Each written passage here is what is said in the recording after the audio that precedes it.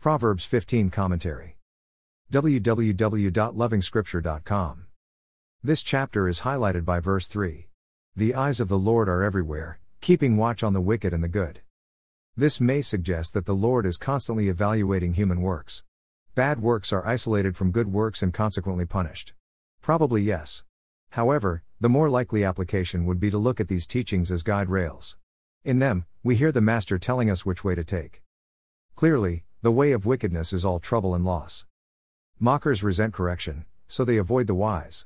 It is an observed human reality that men and women generally avoid counsel completely when intent on evil. This is true, but we are missing the point when we reduce Scripture to human activities. The Scripture is making the point that wicked men and women love sin, so they avoid wisdom lest he shows up and stops them from enjoying sin.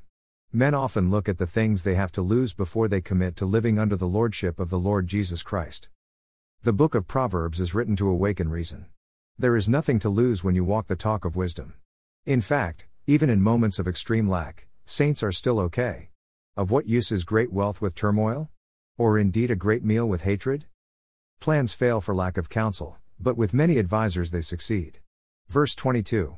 Replace the word advisers with the word Jesus and you have the correct application of this verse.